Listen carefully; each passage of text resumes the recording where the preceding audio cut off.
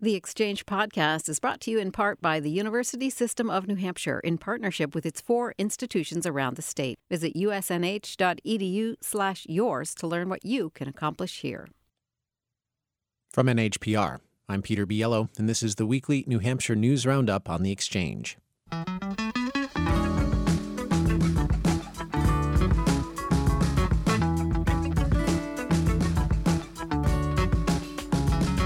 This week, the Senate voted on the state's next 2-year spending plan. Governor Chris Sununu lends support to the new abortion restrictions put in the budget by Republican lawmakers. And next week, an event meant to highlight and encourage giving to nonprofits kicks off. We'll learn more about how the state's nonprofits are doing in this hour. These and other stories made headlines this week, and we are glad you are with us for our chat about them today. To join the conversation, please give us a call. Our number is 1-800-892-6477. That's 1-800-892-6477. You can use Facebook or tweet us as well, or email us. Our address is exchange@nhpr.org. With us for this part of the program, Ethan DeWitt, reporter for New Hampshire Bulletin. Ethan, thank you very much for being on the program today. Thanks for having me. And Anne-Marie Timmons of New Hampshire Bulletin is also with us. Anne-Marie, thank you very much for being on the program. Thank you. Glad to be here. We'll talk a little bit about the Senate vote on the budget and then the abortion bill in just a little bit. But first, I wanted to focus on the state system for helping people experiencing mental health problems. Governor Sununu spoke at his weekly press briefing yesterday about making progress since the state Supreme Court's decision. That decision, a few weeks ago, the court ruled that the longstanding method of dealing with shortage of mental health beds, holding patients in the ER for an extended period of time without due process, was a violation of their rights. Since then, the governor announced an executive order to increase the number of emergency mental health beds. So, Anne-Marie Timmons, we learned this week that the Department of Health and Human Services proposed a solution. Can you tell us about it? Yes, they've done a couple of things. One on the budget front, they have put a lot more money out there for hospitals, long-term health care facilities to make room to give, turn some of their beds into psychiatric beds. In past years, the money they were offering, it would have cost those places to provide it. Now there's enough money that they are. So that has brought on either now or a promise to bring on almost 50 beds between hospitals and long-term healthcare facilities. And we've already seen that make a huge difference for the number of adults waiting in emergency rooms. It went from 33 in mid-May. Today there is one adult waiting in an emergency room for a bed. So that's dramatic. It's not the same case for kids. That's gone in the other direction. It's 25 mid-May. I think it's 36 today. So that piece still needs to be resolved. But there is that budget piece that has, immediately cleared up some backlog in the emergency rooms. There's also been, Ethan will probably talk about this as well, but through the budget, we've seen more money put in for a forensic hospital, which is a secure psychiatric unit currently at the prison that would create a new space on the state hospital grounds. There's money going to the community mental health centers for these long-term community care beds and transitional housing. Sometimes the reason there's a backlog to get into the state hospital is because they can't release people who are ready to be released, who still need some help. So they need to go into a transitional housing unit. There's not enough of those right now. So that's one piece. What has gotten less attention is last minute proposed legislation from DHHS Friday that was submitted late Friday afternoon to senators, to the surprise of the mental health centers, the hospitals, NAMI, that says we're going to create this new way for hospitals to hold people. It'll be called the medical protective custody. Someone will come in the hospital rather than the state, will be able to hold them for up to 3 days so they can decide what issues they are experiencing and what the right treatment is. And when I talked to the Commissioner of Health and Human Services, she said, this is really meant to get people to the right kind of care, because sometimes when people come in, they don't need to go to the state hospital under involuntary emergency commitment. They really need maybe rehab, or they need a long-term nursing home facility. But right now, the only way to hold someone against their will is with this involuntary emergency admission process, which takes you from an ER to the state hospital. So this is another avenue in their mind. So they think this will also help. I will say, I just put up a story a few minutes ago. There's a lot of concern about this from the ACLU, NAMI, and other places like that. Well, let me ask you about that, because the 3-day hold for people against their will, that was kind of the crux, right? I mean, initially people were held for much longer than 3 days without getting a proper hearing, and so they would almost be indefinitely held there. Are you saying that this is at least perceived to be by some as a way around that, so that people could be held beyond 3 days, or is it still a 3-day cutoff? Well, it's unclear, and partly because the language thus far is so vague. It says you come in under this medical protective custody, you can be held up to 3 days, a max of 3 days. And if you want to challenge this, the Department of Health and Human Services will look at your records and decide whether you need to remain there. Under the other process, it's an independent review by a judge. And so there's a concern there of it not being really an independent analysis if it's done by the state. Just, the perception of that is a concern. And then does that process, if you're found to no longer be able to be held under that process, do you get transferred over into this next process with another 3 days? So in the end, are you held for 6 days before you actually get a court hearing? So that's a concern. There's not been a public hearing next week. I'm told there will be one on this coming up this week. It's been tucked into a bill, a House bill that was laid on the table that sought to create a study commission on charitable gaming. It's one of those last minute non-germane amendments. So we'll know more next week, but there is a lot of concern about that right now, just because there's not much information. Right. And is it unusual for DHHS to submit something like this, especially when major stakeholders like NAMI may be caught by surprise? Well, I think I did ask the commissioner that question, and she said, the decision came out of the court mid-May. We're at this process we're at this point in the legislative session that she wanted to act quickly. There was not time to get everyone around the table. She'd been thinking about this for some time since she had been, head of the hospital, CEO of the hospital. And so that's her explanation. I will say the other side does not feel like that is justified, that they should have been consulted. So whether it's unusual, I'm not sure. It's not sitting well with the folks who felt cut out of the process, but who have a real interest in it. Well, listeners, we'd love to hear from you on this. If you have a thought that you'd like to share, our number, 1-800-892-6477. You can also email us. The address is exchange@nhpr.org. Anne-Marie Timmons, with respect to the first thing you said about being able to suddenly add some bed capacity and that taking the strain at least off the adult population experiencing mental health problems, the governor seems to be pleased with this, but what are critics saying anything about this? Yes, it is a step in the immediate right direction, because there are fewer people sitting in ERs waiting for treatment. They're actually somewhere getting treatment, but there's a real desire to have that not be the solution. They don't want people in hospitals. They want more services before you go to a hospital. So more mental health providers or community resources or transitional beds. So yes, it has helped solve that backlog in an ER, but there is, this can't be the end of the solution in their mind. And I do think the state doesn't intend for it to be, but the other pieces just are not in place yet. Hopefully they'll be coming along by the end of the year. According to the commissioner, this includes a mobile crisis unit to go out to people when they're in crisis rather than have them come in to an ER. It's these transitional housing beds and whatnot that I mentioned.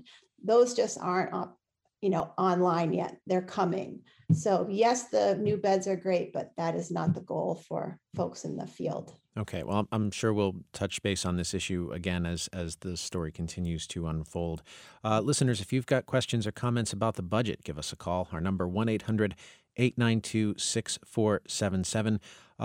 As part of the conversation about the budget, we're going to talk about the new limits on abortion in New Hampshire. These would limit abortions after 24 weeks of pregnancy, except in cases where the mother's health is in jeopardy.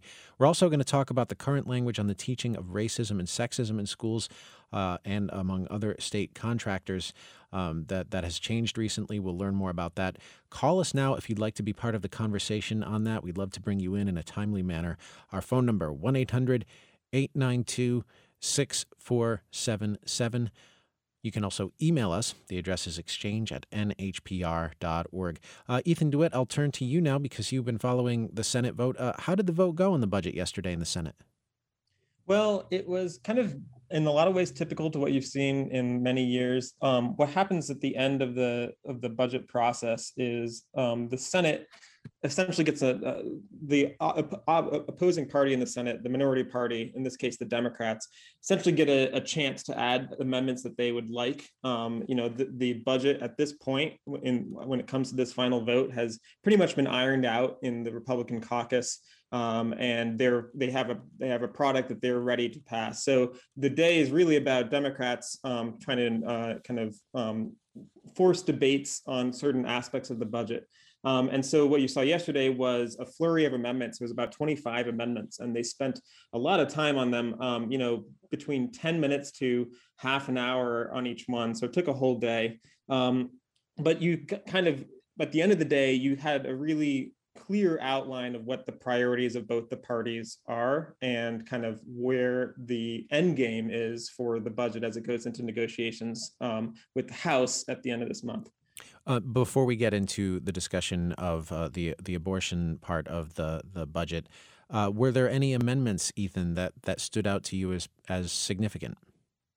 Well, that's the thing about this. They usually aren't, because usually what happens is there's a policy bill that's attached to the budget that includes a lot of priorities, and we'll get into that. One of them is this abortion ban. And so generally in this period, the Democrats are kind of trying to take certain pieces out of that policy bill and kind of force debate, like I said earlier. But there were a few amendments that actually did have bipartisan support. So there was, and my colleague Anne-Marie, she's written extensively about this. There was a cut of, I believe, about 22 positions to DCYF that the House budget had included. Yesterday, the Republicans and the Democrats came up with a compromise. They decided to restore 12 of those positions and then leave the other 10 open for potentially restoring down the line. Democrats weren't totally happy with this because they said we should restore all 22 because the DCYF needs all the staff it can in order to bring its caseload down. But Republicans said this was enough and that the agency has had trouble hiring, wouldn't fill those positions. So that was a rare note of kind of quasi-bipartisanship. There was a little bit of partisanship at the end. Another thing they did is the House had actually killed an effort, and Anne-Marie has written about this too, that had puzzled a lot of people in the Senate, killed an effort to help businesses get some of the Main Street relief funds and some of the CARES Act money that they had that had been rolled out last year. The way that it was set up, if your business was not created within 9 months, I believe, of the beginning of the pandemic, and Anne-Marie can correct me here, if you were a new business that kind of essentially was started up right before the pandemic, you wouldn't be eligible for that aid. The House struck that down this week. They actually voted against it, and the Senate put that back in the budget. So that was also an interesting note. But most of the issues were pretty partisan, pretty party line, and a lot of long, fiery speeches where everyone knew what the outcome would be. I see. And Anne-Marie, with respect to those 12 positions that were reinstated for DCYF, what positions are we talking about? These are DCYF sort of care work, child care. When we have a call into DCYF and there's a concern about child abuse and neglect, need to go out and investigate that. There's more calls than people, obviously, in caseloads in New Hampshire had gotten way above the national average. The legislature, Democrats put in a lot of money last time around to bring that down. And now there's, they feel like they're losing ground again with losing initially 22 positions. Now it's fewer. Okay. Well, with respect to the budget and abortion, it's worth mentioning that there is that provision that I mentioned, the bill that would limit abortion after 24 weeks makes no exception for rape or incest. Governor Sununu faced some questions about this yesterday, especially with respect to his previous statements on the campaign trail about his position on abortion. You said as a candidate last year that you didn't see any need for changes to state abortion law, so I'm wondering if you can speak to the change in your position there. I haven't changed my position one bit. I'm pro-choice, and like many pro-choice citizens, I've always supported common sense reforms to limit abortions in months 7, 8, and 9. This was not my proposal. It was the legislature's. But understand that 43 other states, including liberal states of Massachusetts and New York, already have similar provisions. So, this is not anyone claiming that this is some radical restriction. That's just partisan politics. So 43 other states are already there. This is I'm pro-choice, and this is a measure that a lot of pro-choice individuals support. We're talking about abortion in months 7, 8, and 9. That's already out there for most of the country. Just to follow up with that, Governor, you did say, quote, I'm not looking to make any changes. And I wasn't. I didn't propose this. The legislature did. But you have the power to stop it, though. Am I going to veto the entire budget? I don't fundamentally disagree with late-term abortions in months 7, 8, and 9. I never have.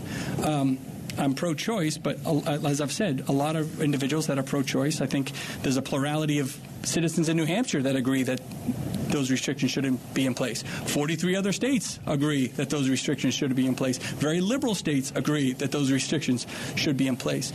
I didn't propose this, the legislature did, but if they're going to attach it to the budget, which it's their prerogative to do that, we're not going to throw away the whole budget, over this issue. But I don't even fundamentally disagree with it. I just understand that I think the way they've done it is a sensible approach. It isn't a ban on abortion or anything like that. It's a sensible approach and something that most other states have already done. So, Anne-Marie Timmons, that was the governor speaking yesterday at the press conference, his Q&A with reporters about this. To your knowledge, Anne-Marie, is it true that 43 other states have legislation like this on their books? I can't speak to that exact number, but I think the governor's right that a majority of states do, I believe. The other thing that I think is worth noting is when UNH Survey Center did a poll earlier this year, it asked two things about abortion. One is just where are you generally at restrictions? And pretty big majority said we favor abortion being legal in all or most circumstances.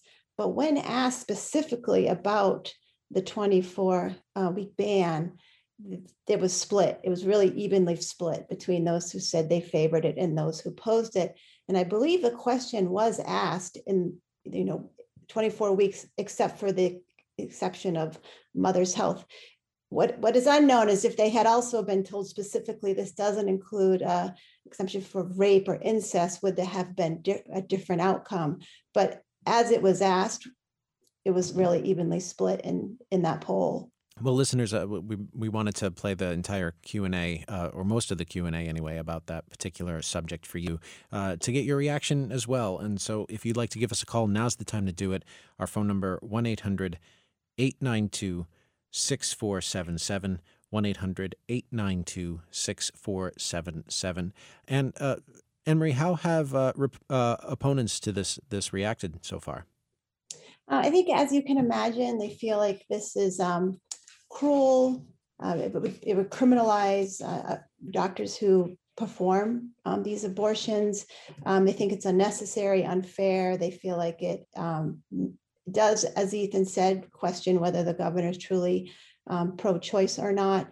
There's another concern too, and that is this bill initially had this sort of complicated rule that you had to separate abortion care from other care, both financially and physically. And there was a compromise struck, and they said, okay, we'll take that out because abortion providers said that's just not possible. We already separate financially. It's essentially, it will bankrupt the operation if we have to build a whole new place with whole new staff for like 7% of our work, which is the abortion piece. So that was a compromise that is out now, but it is going to come back when the contract for Planned Parenthood comes up before the Executive Council this summer or fall. So that fight is not over. It's just paused for right now. Mm-hmm. Ethan DeWitt, do you have anything to add on this? You watched the Senate debate the budget yesterday. Did they address this at all? Yes, and I can get to that. It was a very emotional debate, kind of drawn out, but I just think that one of the dynamics that's worth noting here is I think everyone was watching this budget process and wondering how exactly how much the governor was planning to insert himself at this late stage, because obviously there's three pieces to the budget. There's the House version, there's the Senate version, and then there's the governor's decision to sign it. And so depending on kind of your style as governor, you can be more or less active in that final stage and decide that you want to exert influence. So when the Senate added this in, which came last week, added the abortion ban, the House hadn't done that. The Senate added that in. And there was a lot of uncertainty over whether the governor would, he's looking at potentially the next step in his political career, what he would do. I think he first gave his position Thursday morning on a talk show, a radio talk show. I think his decision to do that was sort of a signal to the Senate that he wasn't going to, put up too strong of an issue over this or the divisive concepts bill, and that he would rather have the budget move through smoothly. So I think that's a little bit of the political context that he's assigned to, not necessarily get into the fray as much as he could. And also, it appears that he actually also agrees with the ban. So that's a little bit of what's going on. I think his comments yesterday morning definitely kind of impacted the way the Senate kind of talked about the abortion ban.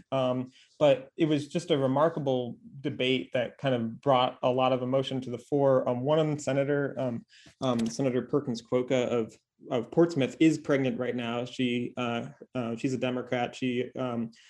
Her child is, I believe, 27 weeks along, and she talked about how, from personal experience, just how much love she has for a child, but that if something were to emerge, where there was some sort of complication with the health of her child, and that there was like a really bad prognosis, she would want to have the ability to make the difficult decision on her own. And so that was a kind of a striking personal example from the floor. Then you also had Republicans like Sharon Carson of Londonderry, who invoked her own children, and kind of the idea that that children who are 24 weeks and on should be given a chance. One thing that is notable is that there is no exception for fetal health. There's an exception for health of the mother, but there's no exception if there are determined to be severe complications that could really limit the quality of the child's life, or limit its length. And so that was another thing that was batted around. But so it was a very passionate debate that kind of got to the core of the senators' backgrounds and their emotions. Mm-hmm. Sununu made a point at the press conference yesterday to call himself pro-choice. Some might disagree with him, given both this stance on this abortion restriction, and longtime listeners may remember that as an executive counselor in 2015, then executive counselor Sununu cast the tie-breaking vote against the state contract for Planned Parenthood, and that, he cited, was in response to a James O'Keefe Project Veritas video that was later found to have been very misleading with respect to Planned Parenthood's practices. Ethan, do you get the sense that Governor Sununu is trying to have it both ways on the issue of abortion and being pro-choice? Yeah, I think that, and again, I think he was put in a really tough position, and politically, in the sense of, like, he had to make a stand this week, and he didn't have a press conference the week before, and so he had a whole week without having to answer the question of what he was going to do with this ban, because this ban was only introduced a week before this Wednesday, so it's really only 10 days old or so. So he had a decision, and I think he, in some ways, crafted a path of least resistance when it came to this decision, because as you could hear in that press conference yesterday, there's a lot, he's threading a very fine needle here, where he's saying he is pro-choice. Yes, in 2020, when he ran for re-election, he said he wouldn't support any additional restrictions on abortion in the state. but now he's saying that, this wasn't his idea, and that, he's going along with it. He doesn't disagree with it. So it's a really tough spot. And I think it's unusual for this governor and this Senate. Usually the Senate doesn't throw these kinds of bombs into legislation that they hand over to the governor. This was, I've watched, this particular Senate president, Chuck Morse, and this particular governor in the past, for the last 4 years, they've actually worked quite well together. And if you remember earlier on in this budget process, when the House had piled a lot of provisions into the bill, Sununu was a lot more forthright about how he didn't want it. And he said that the Senate would fix it. And the Senate did change some of those pieces, but they added in this abortion ban. So that really did kind of force Sununu into taking a stand. And that, I think, is a lot of what you've seen this week. This is the choice that the governor has made. And it's definitely going to be a choice that he will probably have to answer for on both sides, whether he'll get support for this, or he's going to get probably a lot of criticism as well, especially as it looks to any future campaigns as he mulls a potential U.S. Senate run, for instance. We're speaking with Ethan DeWitt and Anne-Marie Timmons, both of New Hampshire Bulletin, and we're speaking about the state budget, and we're going to take a quick break. But when we come back, we have more to talk about with respect to the budget, including the divisive concepts language that has been inserted into the budget. We'll also talk about the tax cuts that are in the budget. We'll talk about right-to-work legislation and whatever else is on your mind. We'd love to hear from you. Our number, 1-800-892-6477. That's 1-800-892-NHPR. You can also email us. The address is exchange@nhpr.org. This is the weekly New Hampshire News Roundup on the Exchange on NHPR. I'm Peter Biello, and we will be right back.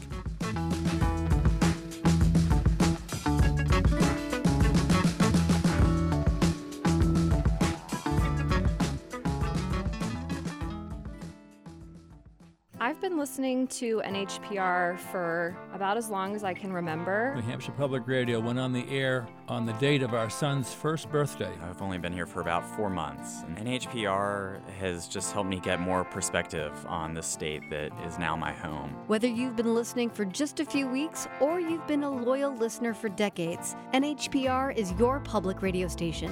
Actively support your connection to community-minded journalism by becoming a member at nhpr.org. Monday on The Exchange, a conversation with author Kevin Kwan. He joined me recently for a virtual edition of Writers on a New England Stage, a partnership between NHPR and the Music Hall in Portsmouth. You may know Kevin Kwan from his popular Crazy Rich Asians series of books and the movie of that name. We'll talk about his new novel, Sex and Vanity, which pays tribute to E.M. Forster's A Room with the View. We'll talk about that and more with Kevin Kwan Monday morning at 9 on NHPR. Right now, we're looking back at the week in news on the weekly New Hampshire News Roundup on the Exchange on NHPR. I'm Peter Biello. Thank you so much for tuning in. And we're talking a little bit about the budget. And of course, one of the big parts of the budget is the divisive concepts language. It doesn't have to do with spending, but it does have to do with the discussion of racism and sexism in schools and among state contractors. And we'd love to hear from you on this. What do you think of the new language? If you're unfamiliar with it, we're going to talk about it in just a moment. Our number, 1-800-892-6477. That's 1-800-892-NHPR. You can also email exchange@nhpr.org. So this idea of divisive concepts has been in play a lot this year, first as House Bill 544 and then as an amendment to House Bill 2. The measure originally would have prohibited the dissemination of certain ideas related to race and sex by schools, government offices, and their contractors. We're here with Ethan DeWitt and Anne-Marie Timmons of New Hampshire Bulletin to discuss this. And Ethan, since you were following the Senate debates this week, can you talk to us a little bit about how the new language in the Senate version of the budget is different from previous iterations? Sure. So the first version actually focused a lot on government contractors. So this would be the law kind of applied to any company that had a contract with the state, whether they were private or part of the state, and it would regulate if you have a contract with the state, you're not allowed to carry out any instruction that implies that one race is inherently advantaged over another race, or one gender is inherently advantage of another gender, or that a person of a race or person of a gender might have implicit or unconscious bias over another one. So that drew a lot of criticism because it was directly going after private companies that happen to do business with the state or organizations as well. And so the Senate version changed a lot of that, but I would say the underlying dynamic is still the same. So I was going to walk through some of the changes. So one of the big changes is they dropped it no longer applies to those contractors. It now only applies to agents of the state, anybody who works at an agency or public school teachers, kind of anybody who's a state employee who's carrying out these teachings or these trainings. The other significant thing that they did is they moved the bill under the umbrella of the Human Rights Commission. That is New Hampshire's commission that kind of explores claims of discrimination, whether it's in employment, if you feel that you're being discriminated against at your job, or whether it's housing, if you're being shut out of getting an apartment.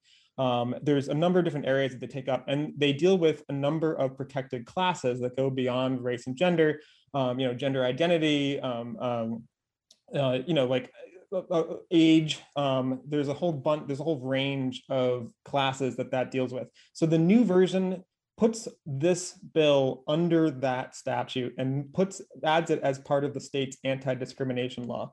And essentially it's adding a new category of anti-discrimination.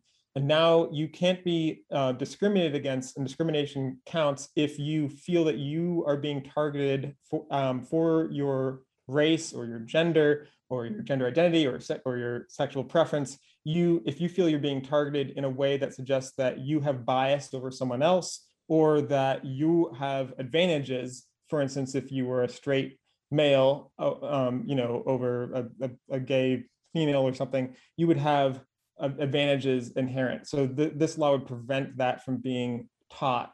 And it would allow for claims to be brought before this commission. And that's the significant change that a lot of critics are pointing to, as saying this is actually going to make it harder for teachers, because now you have a direct kind of claim process that could result in a lot of lawsuits against schools. And so teachers, the opponents of the language in this bill would say, might just avoid altogether topics that might be valuable to talk about with students because, well, they don't want to land in hot water. Yeah, and what the senator who's presented this, Senator Jeb Bradley, would say in return is that his amendment also includes a lot of caveats. There are specific provisions now in the law that says that nothing in the law shall prevent the teaching of these concepts, within a historical context as part of an instruction. So if you wanted to talk about the concept of, for instance, white supremacy or even structural racism, as long as you're doing it in a kind of non-biased way, you can do that. And so that was talked about a lot yesterday as saying, we've improved this. And the governor himself has said, and who the governor, opposed this language to begin with. The governor has now said that he finds this new version much more palatable and seems to even support it. Let's listen. Can we pause there? Because we have some of Governor Sununu speaking on NH Today. He argued that the language in the budget crafted by the Senate was not HB 544, which emerged out of the House. He said HB 544 was dead. And here he says the new language, as you're describing, Ethan, he says the new language strengthens the state's anti-discrimination laws. It just affirms that you cannot discriminate in a classroom. We all agree on that, right? And there are repercussions for that. So in whatever form, not just on race, on sexual identity and gender and all that kind of stuff. And so it's very comprehensive in that approach. And that's what I said 2 months ago. I said, look, if they're going to do anything, that's the approach, the foundation they have to have. Focus on our current anti-discrimination laws, which were okay. Let's strengthen those to make sure parents and individuals know that, just because the color of your skin or your gender or whatever it might be, a kid isn't going to be discriminated against and told him he's wrong. So I don't know where I stand exactly with the final language. I think the language could still change, but I do appreciate that they took that old piece of garbage and threw it away, which we asked them to, and they couldn't even pass it, and replaced it with something that was more stable, and I think that a little more clearly defined. That's very important with this stuff. You have to clearly define it, and I think the Senate at least has made a great attempt at doing that.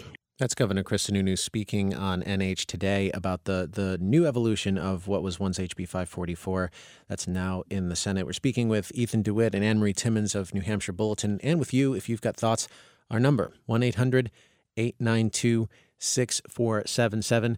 On this topic, we got a note from Jeannie in Plainview who says, "It is shocking to me that any person would oppose thorough discussion and education about divisive issues, especially in the school environment. Schools are where we are supposed to be teaching students to be able to express their opinions and listen to others' opinions, as well as learn about all sides of difficult historical events in order to not repeat tragic mistakes.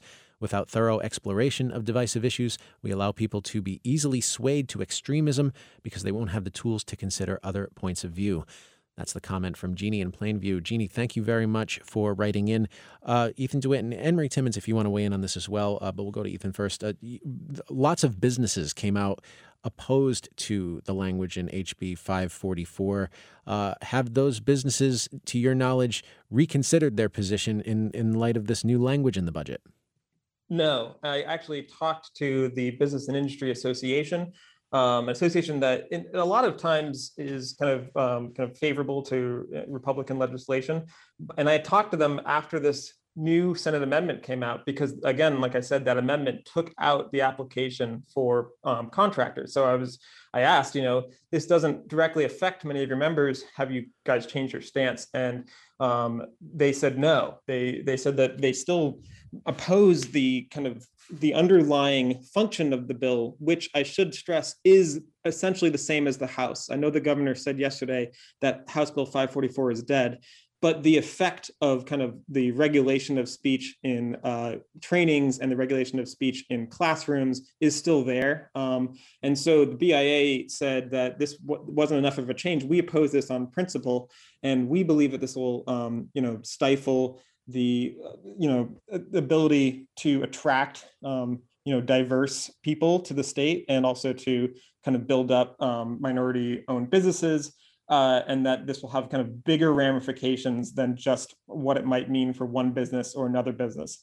And so they've stood steady there. There was a number of businesses that signed a letter, I think over 100 of them in the union leader this week as well, opposing it. So the opposition has been strong. One thing to note is that because this has been added to the budget last week, there's no time for a hearing anymore. And so what you've seen is that this Senate amendment is much different than what the House had in a number of different ways, but not least of which is the fact that there's a whole new process through the Human Rights Commission to adjudicate these claims. And there has been no ability to kind of hear from the people who might be affected. And so it's really just, if you talk to the NEA, for the teachers unions, if you talk to the business association, you can hear what they say, but nobody has actually kind of collected all that into a hearing format, and it'll move forward in the budget without that hearing. So that was another point of criticism, that this was the wrong format to introduce this last minute change. Mm-hmm. Well, let's go to the phones and talk to Laura in Pembroke. Laura, thank you very much for calling. What's on your mind? Hi. Yeah, I don't quite understand how teachers with the new language are now allowed to teach something like structural racism in a historical context. But then it seems as if they can't implicate that affects people today. So, for example, they might be able to teach something like redlining, the systematic discrimination against African Americans and other people of color in terms of housing. There's, data on that. There's maps on that. But then it doesn't seem as if they can take the next step and say, and then that affects people today. Because if they can only teach it historically, can they not then say that there are repercussions for the historical systematic examples of systematic racism? Mm-hmm. Yeah, thank you very much, Laura. Good questions. And Kevin's comments by email seem related. Kevin asks, how will they be able to teach about hate crimes? They can't tell kids that they can get in trouble for racial attacks. So there's questions about how things that are backed up by fact that are still disputed, frankly, by some in our society. How will those things be taught? That question might be too broad to address in any specific way right now, Anne Marie, but I wanted to give you a chance to talk about this particular part of the budget as well. Do you have anything to share, Anne Marie? I really have to defer to Ethan. I listen here. I did want to give you a chance to talk. This. No, I can't add anything to what Ethan has said. Okay. Thank you. Well, Ethan, what will you be watching for as this evolves? Well, the crucial, I think, more so than many other years, is the crucial thing to watch is the committee of conference. This is where the House and the Senate, they start to stitch together their differences. And the question is that with the governor indicating that he seems to be willing to go along with both divisive concepts and the abortion ban. Those were the two sort of snags in the budget that everyone was watching to see what he would do. He indicated yesterday that he's mostly supportive of both of those provisions. That means that it could be a lot easier to get through negotiations. But as always, it's impossible to predict. The House has a completely different mind from the Senate. And so we'll just see what happens to all of these things in the next few weeks. And a lot of that is very difficult to follow for the press, let alone for the public. But the end result will be some sort of negotiated package that goes to Sununu, and we'll see what the end game is. Great. Well, a few more things to talk about before we let both of you go. And one of these things is right to work legislation. Anne Marie, I'll go to you on this first. Another issue that came up in the legislature, right to work, which has to do with whether or not employers can collect union fees from non-union workers. This was last in the legislature in 2017 where it was defeated. And yesterday we learned again it was defeated in the legislature. Anne Marie, why was it back this year at all? It comes back every year. This is the 35th-ish time that it's come up in the last 40 years. And it did pass 10 years ago, only to have Governor Lynch veto it. So again, it was up, like you said, in 2017. It failed. And Ethan will correct me if I'm wrong. I think it not only failed, but said you can't bring this back for 2 years. So it's back again this year. And again, it failed with the help of Republicans, which has put them at odds with the governor. Yesterday, it failed by, 24 votes. 21 Republicans joined Democrats in voting it down. And again, it's been postponed for 2 years now, so it can't come back right away. And I know that people on the floor say this is a party issue. They'll often say that Republicans are expected to go with right to work. Democrats are expected to fight against it. But what you see is Republicans who have been in unions or who have family members who have been in unions see it, vote differently. And that, I think, what was explained to me, that is really the deciding factor, is if you have personal experience with the union, you're inclined to fight right to work legislation. And I think we saw that again yesterday. It was the same arguments we hear every year.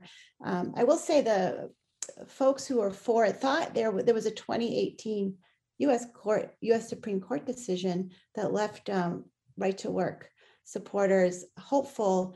That decision said for public sector unions like our State Employees Association, you can't keep charging those agency fees. You're already under right to work, essentially. You can no longer charge fees to people who aren't in your union. So this law would have applied only to our private sector unions, but that still wasn't enough to get it across the line for at least 21 Republicans. Thank you for the update on such an important story. And last but not least, Ethan DeWitt, tax cuts. That's been a pretty consistent part of this budget the whole way through. How did the Senate react to that yesterday?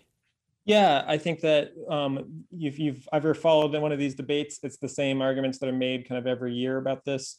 This would reduce the business profits tax from 7.7% to 7.5%. That's down from 8.5%, which was what it was, I believe, back in 2015. So this has been a gradual reduction that started under Governor Hassan. She was kind of forced into that position by the Republican legislature at that time. So it's been a debate that's been continuing. Senator Lou D'Alessandro, the dean of the Senate, a Democrat from Manchester, his argument was that the taxes have been lowered enough, and that if we lower them anymore, then we won't have the revenue that we need, and that revenue is what causes us to not need an income tax, for instance.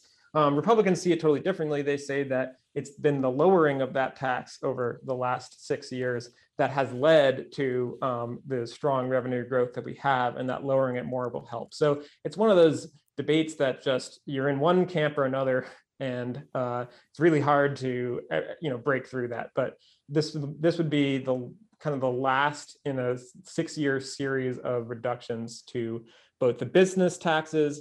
There's also a meals and rooms tax reduction, the 9% that you pay at restaurants and hotels and in drive-throughs. That will be reduced to 8.5%. And there's a phasing out of the interest and dividends tax, which only applies to people who make, I think it's $2,400 or more every year from their stocks. That would also be phased out for 5 years. So a lot of tax reductions. Well, Ethan DeWitt of New Hampshire Bulletin, thank you very much for being on the program today. We really appreciate it. Glad to be here. And Anne-Marie Timmons, also of New Hampshire Bulletin, thank you for being on the program. Oh, thanks, Peter. It's great to be with you.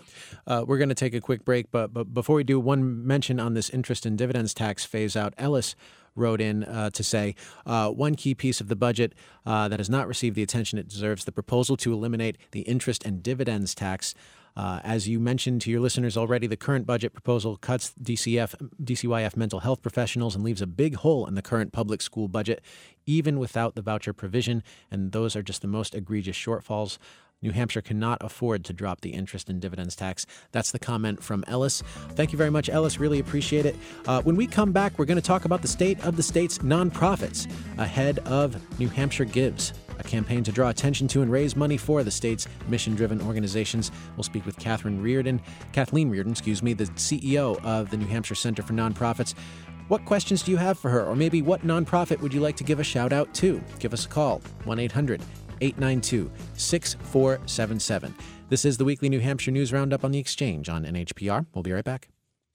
A few things have changed since NHPR first began as Granite State Public Radio just about 40 years ago. Tonight we welcome WEVO in Concord, New Hampshire to the NPR and All Things Considered family. But through it all, local listener support has made this station possible. And for a limited time, we'll send you our latest enamel camp mug featuring the retro Granite State Public Radio logo when you become a sustainer at the discounted rate of $5 a month. Give today at nhpr.org. Welcome back to the weekly New Hampshire News Roundup on the Exchange on NHPR. I'm Peter Biello, and with us now for this part of the program is Kathleen Reardon. She's the CEO of the New Hampshire Center for Nonprofits. Kathleen, thank you very much for joining us today. Thank you for having me. And listeners, if you have questions about New Hampshire Gives or charitable giving in New Hampshire in general, please give us a call now. Our number is 1-800-892-6477 or email exchange@nhpr.org. So, Kathleen, we're talking about New Hampshire Gives because that's next week, starting June 8th at 5 p.m. So tell us a little bit about New Hampshire Gives, what it is and what the goals of it are.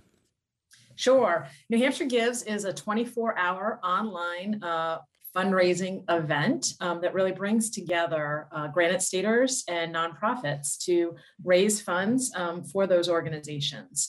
This year, we have nearly 600 nonprofits who are participating. And they all have profiles on the site, nhgives.org, where individuals can give directly to those organizations that they care about. So if people are interested in funding or helping to further the mission of a mission-driven organization, they can go to nhgives.org and check out those organizations in the state that are doing work in the state. That's right. That's right. And, if you aren't really sure who you would want to support, the site allows you to search. So you could say, I want to support an organization that is working in the environment or supporting women and girls or helping with mental health. And there's a number of categories that you could look at, and it will bring up for you a list of organizations that are addressing those issues. So it's a great way as well for people to discover organizations that are making a huge difference in our communities. Got it. Okay. And so if you go to nhgives.org and you find an organization you want to give to, do you give money to nhgives.org or do you end up giving directly to those organizations through whatever platform they have? Yeah, it goes through that platform. It goes directly to that organization. Okay. Which is wonderful. And then, it also, you're able to give to multiple organizations and maximize that. The site also allows for people to raise funds for causes, to become a fundraising champion for that organization. And so I think a lot of organizations have people lined up to do that or are continuing to encourage people to get ready because this is a peer-to-peer, very social fundraising event. Even though it's online, it is a real way of it's a crowdfunding type of event where people come together to show their support. So in addition to giving, they then put the information on social media that I supported this cause and invite their friends to join them. So it's a way that we can make a collective difference and be part of something that's a lot bigger than yourself. Mm-hmm. So the last year plus has been a very weird one, to say the least. How will New Hampshire Gives look different this year because of the pandemic? Well, I mean, the beauty of New Hampshire Gives is it's online. So it's, it is very easy to make New Hampshire Gives continue to be successful. Of course, we saw last year with the pandemic that many organizations, had to cancel their fundraising events or pivot to online. So that's part of why last year, it's 2020, New Hampshire Gives shattered all previous records and raised an incredible amount of money. And we know that the needs that nonprofits are experiencing, our communities are experiencing, remains high.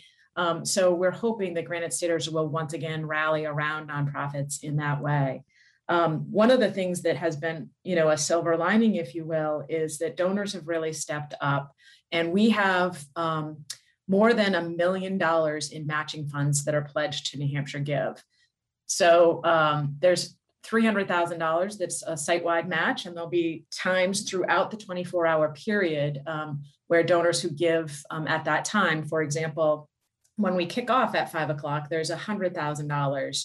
The first $100,000 given will be matched dollar for dollar. To any organization in the list? Yeah, to any organization in the list, that through that site-wide. So as long as your donation is within that first $100,000 and it's up to a $250 donation that I make or you make, then that nonprofit will receive a match. Oh, so that's encouraging people to get on there at 5 o'clock and start making your donation. Yes, but we have 10 times throughout the day where there will be those matching pools. I see. So last year we had a match that actually was exhausted in the first 8 minutes of the day. Wow. Right? So we're spreading it out. And then there's another $700,000 that donors have pledged to very specific nonprofits. And you can go today on nhgives.org and look at the tab that says matches and see those organizations that have matching funds as well. Listeners, we're speaking with Kathleen Reardon, CEO of the New Hampshire Center for Nonprofits. We're speaking about New Hampshire Gives, an effort to draw attention to the state's nonprofits. New Hampshire Gives starts next week, June 8th at 5 p.m. But as we've been hearing, there are special moments where gifts can be matched dollar for dollar. Saying dollar for dollar on the air right now always makes me sound like we're in the middle of a pledge drive. So you said last year was very successful. How do you think this year is going to go? Based on the fact that we have so many matches, we have more nonprofits participating. They've been gearing up and getting ready for it. I feel very optimistic. We hope that Granite Staters will once again show up big because, nonprofits continue to meet the increased needs in our communities. So we don't set a goal. We always want to raise as much as we can and encourage people to do what they can for nonprofits. But I'm optimistic that it's going to be a great year. Overall, is it possible to say how New Hampshire nonprofits are doing given changes due to the pandemic, whether it's, spending habits or thoughts about which organizations matter more than others? How are nonprofits doing overall? Yeah, I mean, I think that it's hard to talk very, holistically because the sector is quite diverse. We have a lot of smaller organizations addressing different issues. We did a pulse survey recently, and, more than half of the respondents to that survey said that their revenue has decreased since the pandemic. And at the same time, many of them are addressing increased needs. We know that some nonprofits have been literally shuttered. For example, arts organizations, theaters, and the like have not been able to do their work in their traditional way. And while they've been able to present their information through online platforms, it hasn't been quite the same impact. So it's really varied, the picture of sort of the financial health of the sector as well as what they're doing. But nonprofits have been remarkably resilient, and fortunate that, there has been some uptick in support, crisis support, as well as federal relief resources that have helped keep nonprofits through the pandemic. Mm-hmm. And through the pandemic, have you noticed any change in patterns of giving or the ways people give? Well, certainly online giving has been a growing trend even before the pandemic. And I was just reading a study nationally that indicated social giving, what they call social giving, is up. Social giving being things like giving days, peer-to-peer fundraising. Certainly we've seen here in New Hampshire that, every the traditional events that took place, in banquet halls across the state went virtual last year. And, but I think that will probably return. We'll probably end up having more events again. But one of the other things that was interesting that we found from a lot of our nonprofits, they were able to increase their visibility by using Zoom to just talk about the impact of their programs and bringing their supporters together. So I think that there's been some more relationship building, even though we've been socially isolated. Organizations have figured out ways to reach their supporters or potential supporters. Well, Kathleen Reardon, CEO of the New Hampshire Center for Nonprofits, thank you very much for being on the program today.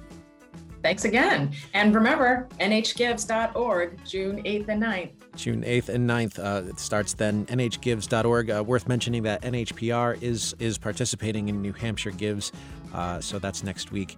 Thank you very much for tuning in to the weekly New Hampshire News Roundup today. We're going to link to all the stories that we discussed with Ethan DeWitt and Anne Marie Timmons of New Hampshire Bulletin earlier in the program. The Exchange is a production of New Hampshire Public Radio. Today's show is produced by Exchange senior producer Christina Phillips and Jane Vaughn. Our producers include Jessica Hunt, and our engineer is Dan Colgan, and our executive producer is Michael Brindley. I'm Peter Biello. Thank you so much for listening, and stay cool this weekend.